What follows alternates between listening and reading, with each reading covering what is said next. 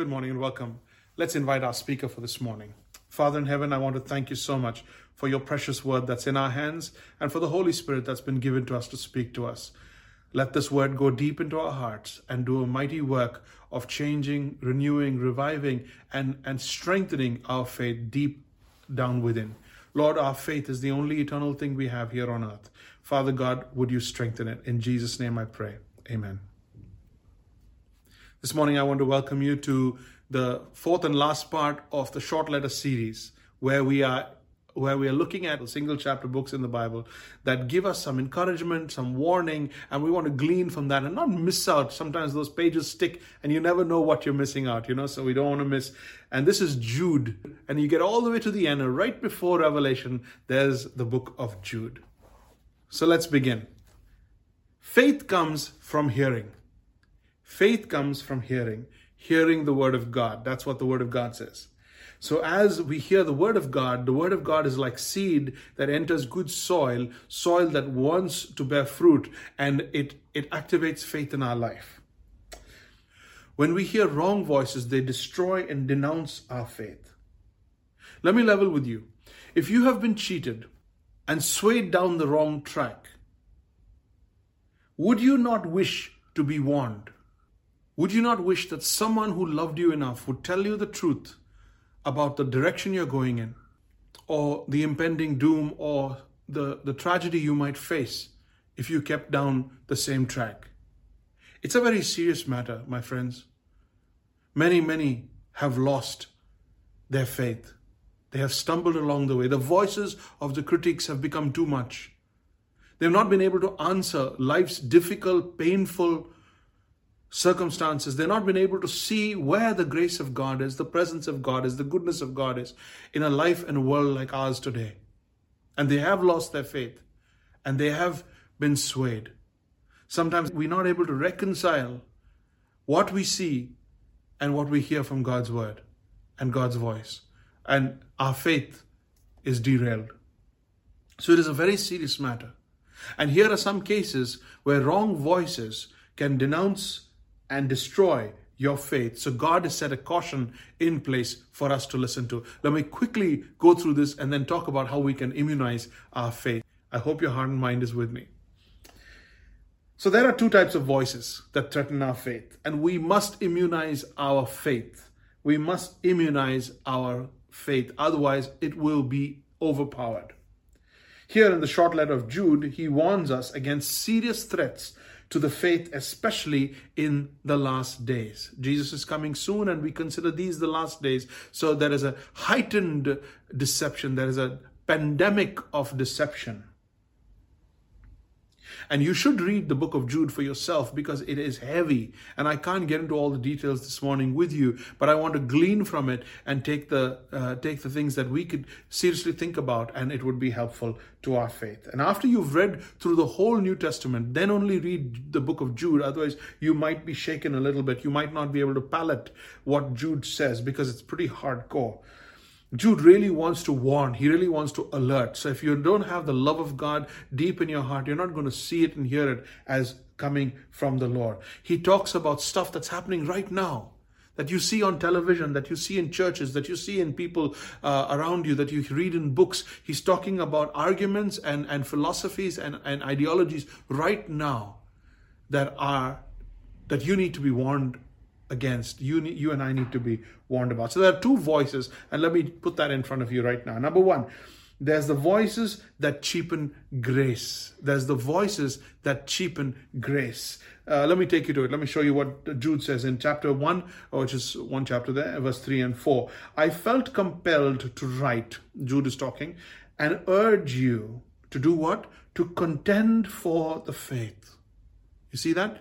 He says, I felt compelled to write and urge you to contend, fight for the faith, resist the deception, fight for the faith that was once for all entrusted to God's holy people. Then he says in verse 4, for certain individuals, particular people, whose condemnation was written about long ago, these are people who were destined in this direction, have secretly slipped in among you.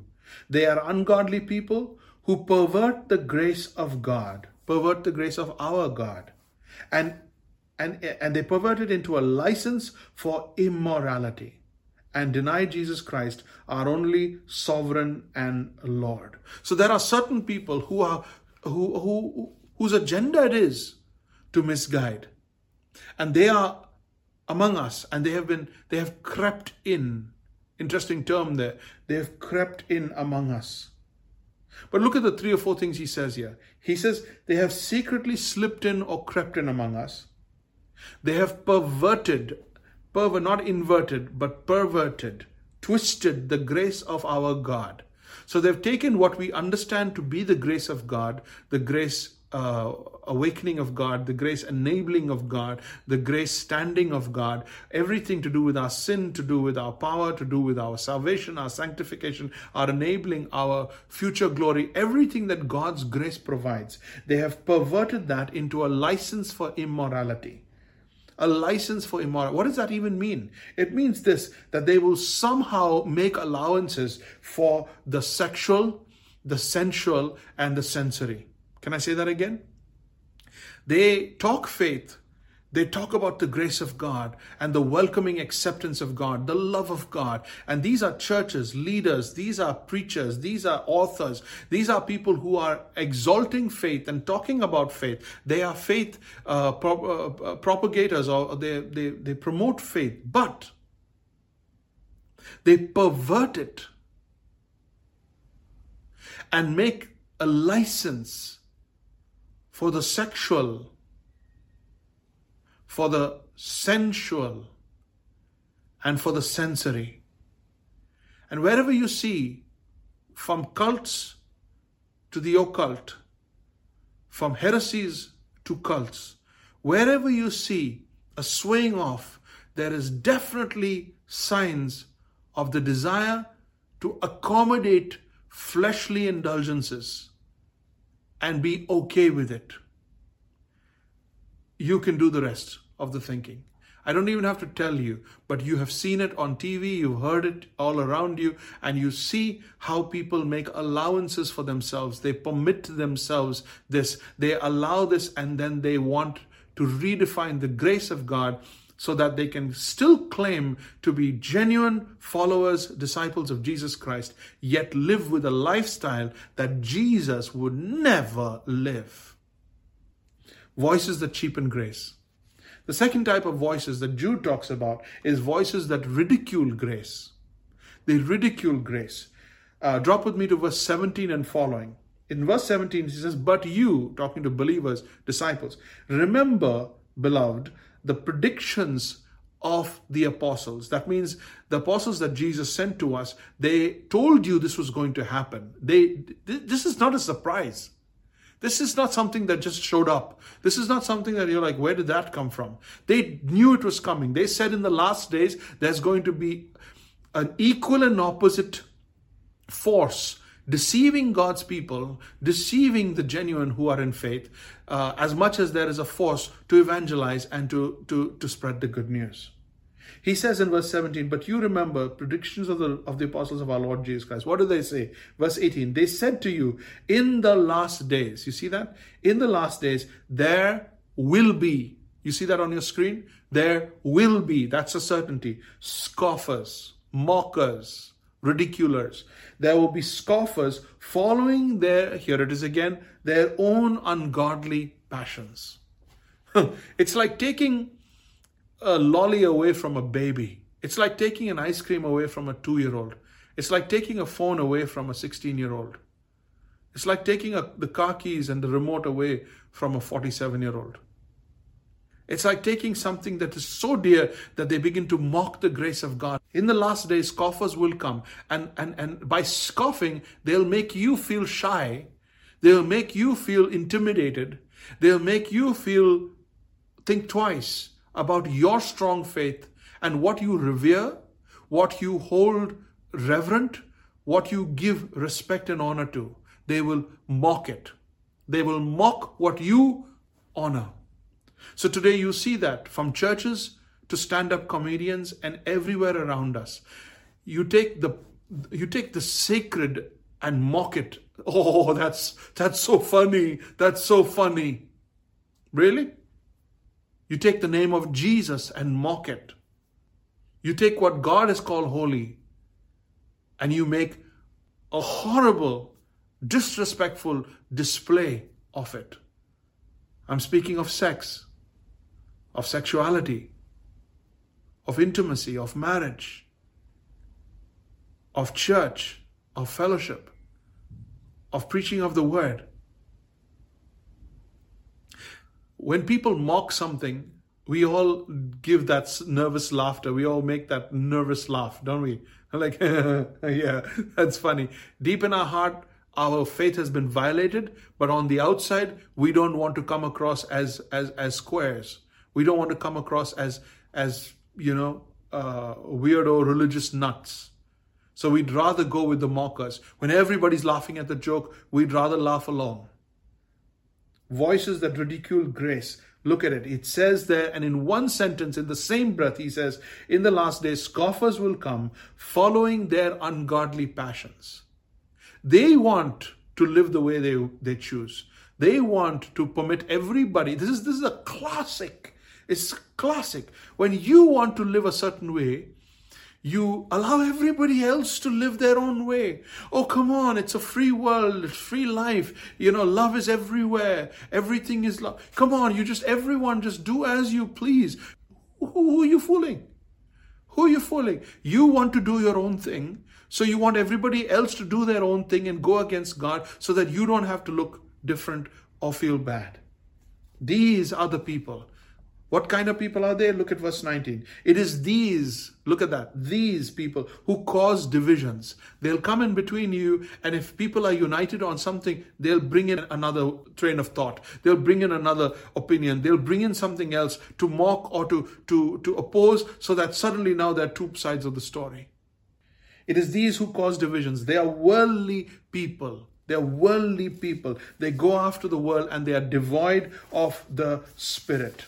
Here's what he's saying. Let me put it down in points so that we can kind of remember it. Here's what he's saying. In the last days, before Jesus comes, there will be scoffers and they will ridicule the grace of God. They will ridicule the grace of God. What is the grace of God? The patience of God. That God has been quiet. That God doesn't send lightning over people who take his name in vain. God doesn't react and destroy people the way he could and he should. They follow their own ungodly passions. That means they're driven by what their indulgences scream out at them, what their organs scream out at them, what their flesh tells them to do. They're driven by their urges.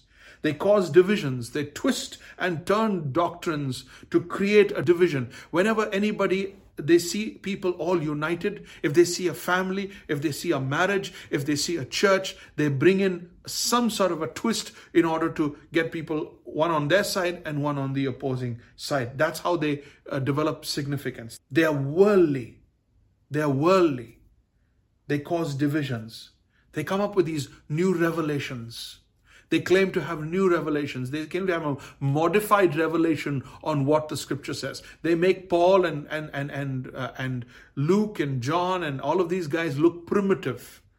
They make Paul look like an egotistical chauvinist. They make the Old Testament and the New Testament look medieval.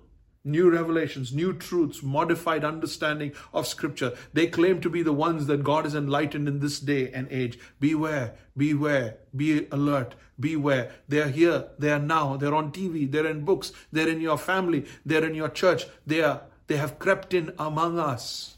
They're not out there, they're among us. Worldly. They're worldly. That means they carry a Bible, but they follow the world. They read the Bible, but they listen to the world. Their hearts are divided.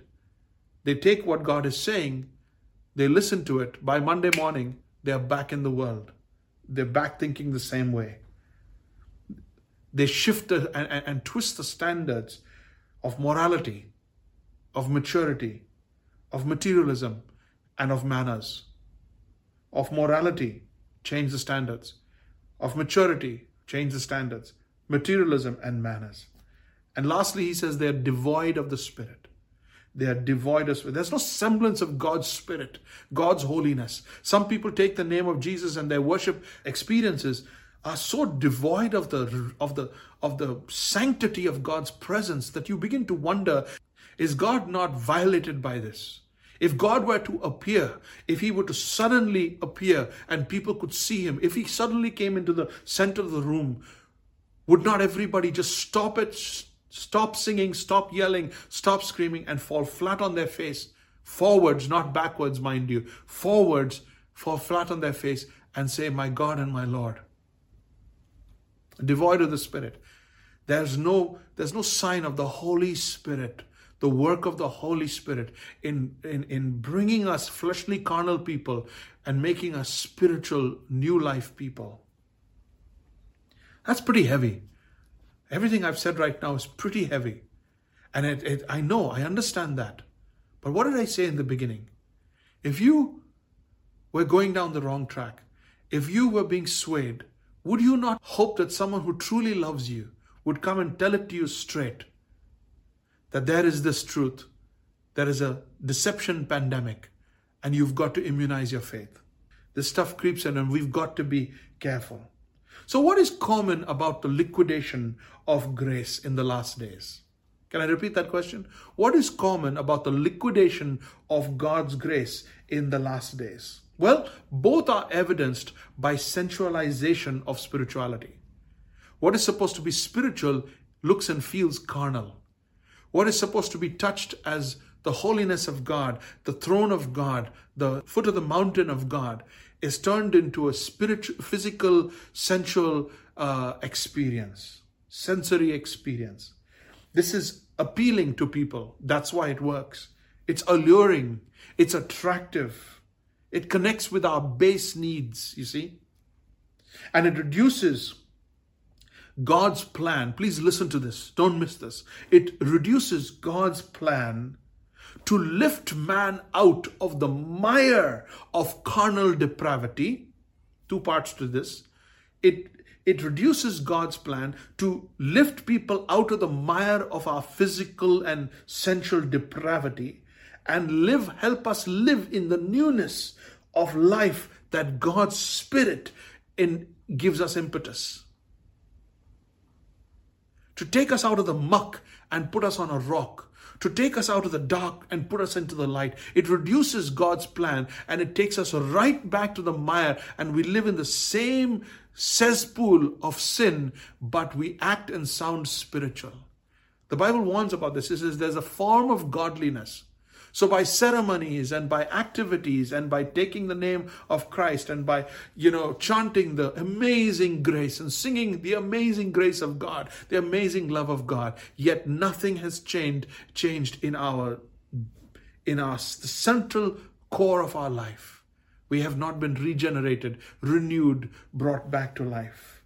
He's saying there are people who are out there to deceive you so that you stay in your sin but think you're saved.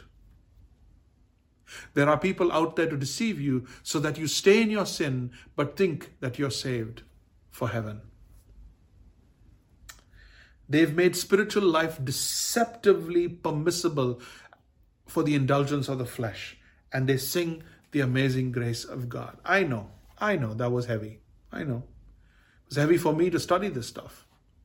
And it's heavy for me to reduce the book of Jude and just give you what is the most applicable and palatable to you right now. There's so much more when you go looking for it.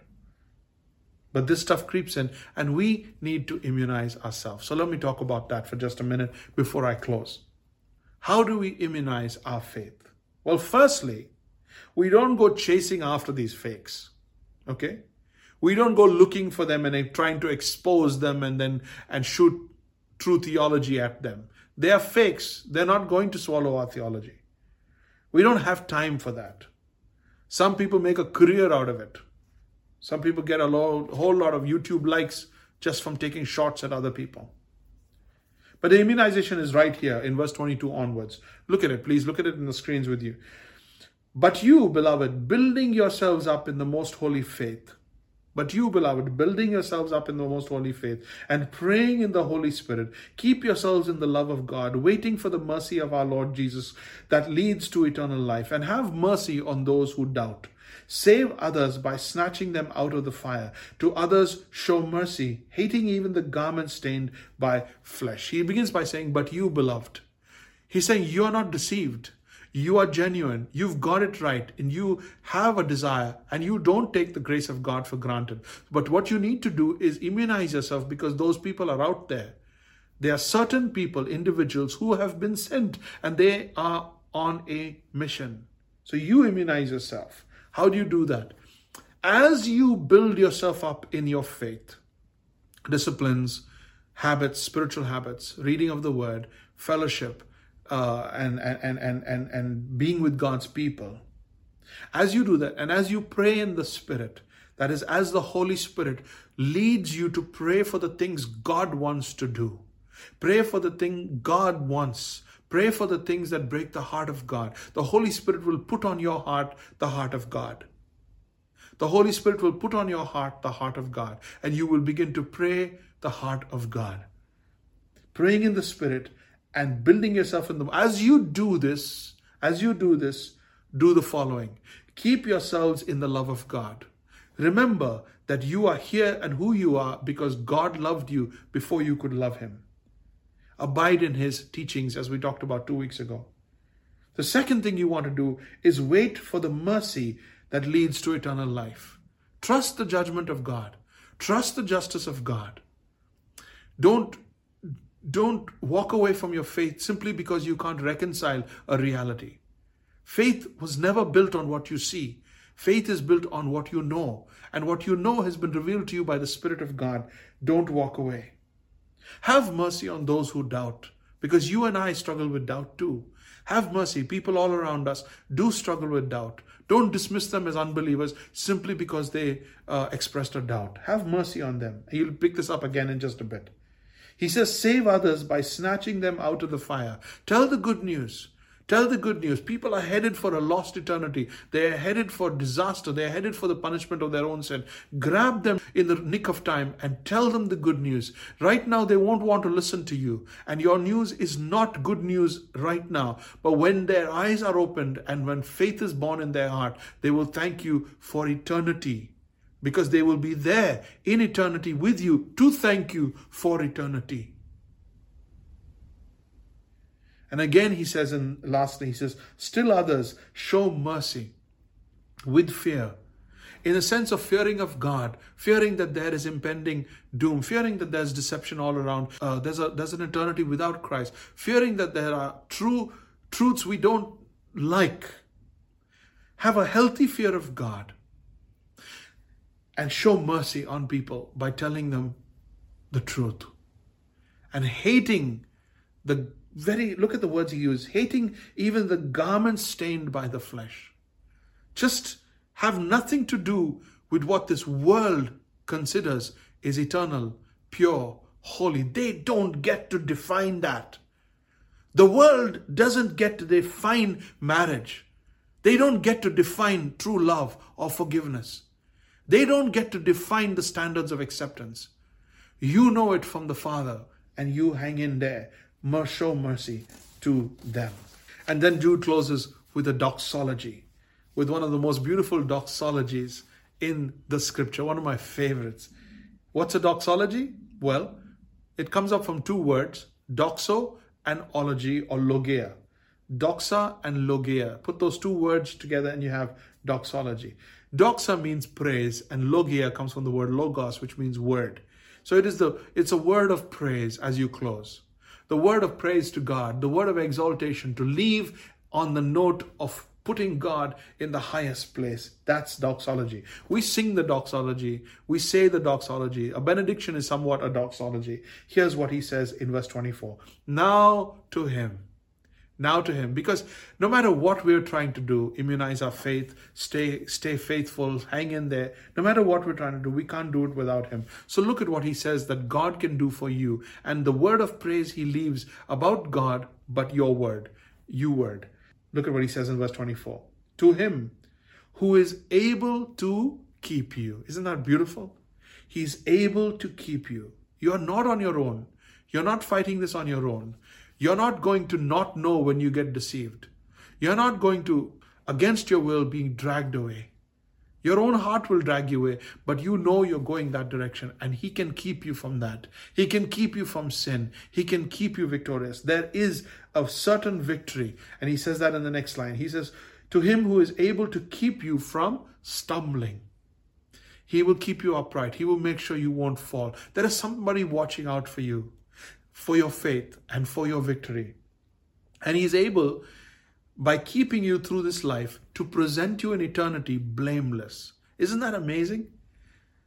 You are always trying to present yourself blameless to everybody around you. We're always trying to blame others, or we're trying to come out clean. But Jesus is committed to presenting you blameless. God is investing in your success as a spiritual being here on earth. So He says, and present you blameless before the presence of His glory and with great joy. This brings great joy in heaven to present you and me spotless, blameless to God. Other people are trying to point fingers at you. Satan is trying to condemn you. Satan is trying to accuse you. But Jesus is not pointing fingers at you. Jesus is trying to prove you clean, blameless in Him with great joy. That's the God you and I love and worship. Jesus. Only He does this for us. Only He wants to do this for us. Only He's the one who can do this for us. To the only God, that's the hymn He was talking about in verse 24. To the only God, our Savior, through Jesus Christ our Lord. Then he stacks up the praise for God. This is what a believer should be passionate for. He says, for the glory of God, for the majesty of God, for the dominion of God, the authorship of God, the authority of God, for all time, forever and ever and ever and ever, may God alone be glorified. All dominion, all power, all majesty given to God, who was raised from the dead and is holy and lifted high. Praise Him, praise Him. Hallelujah.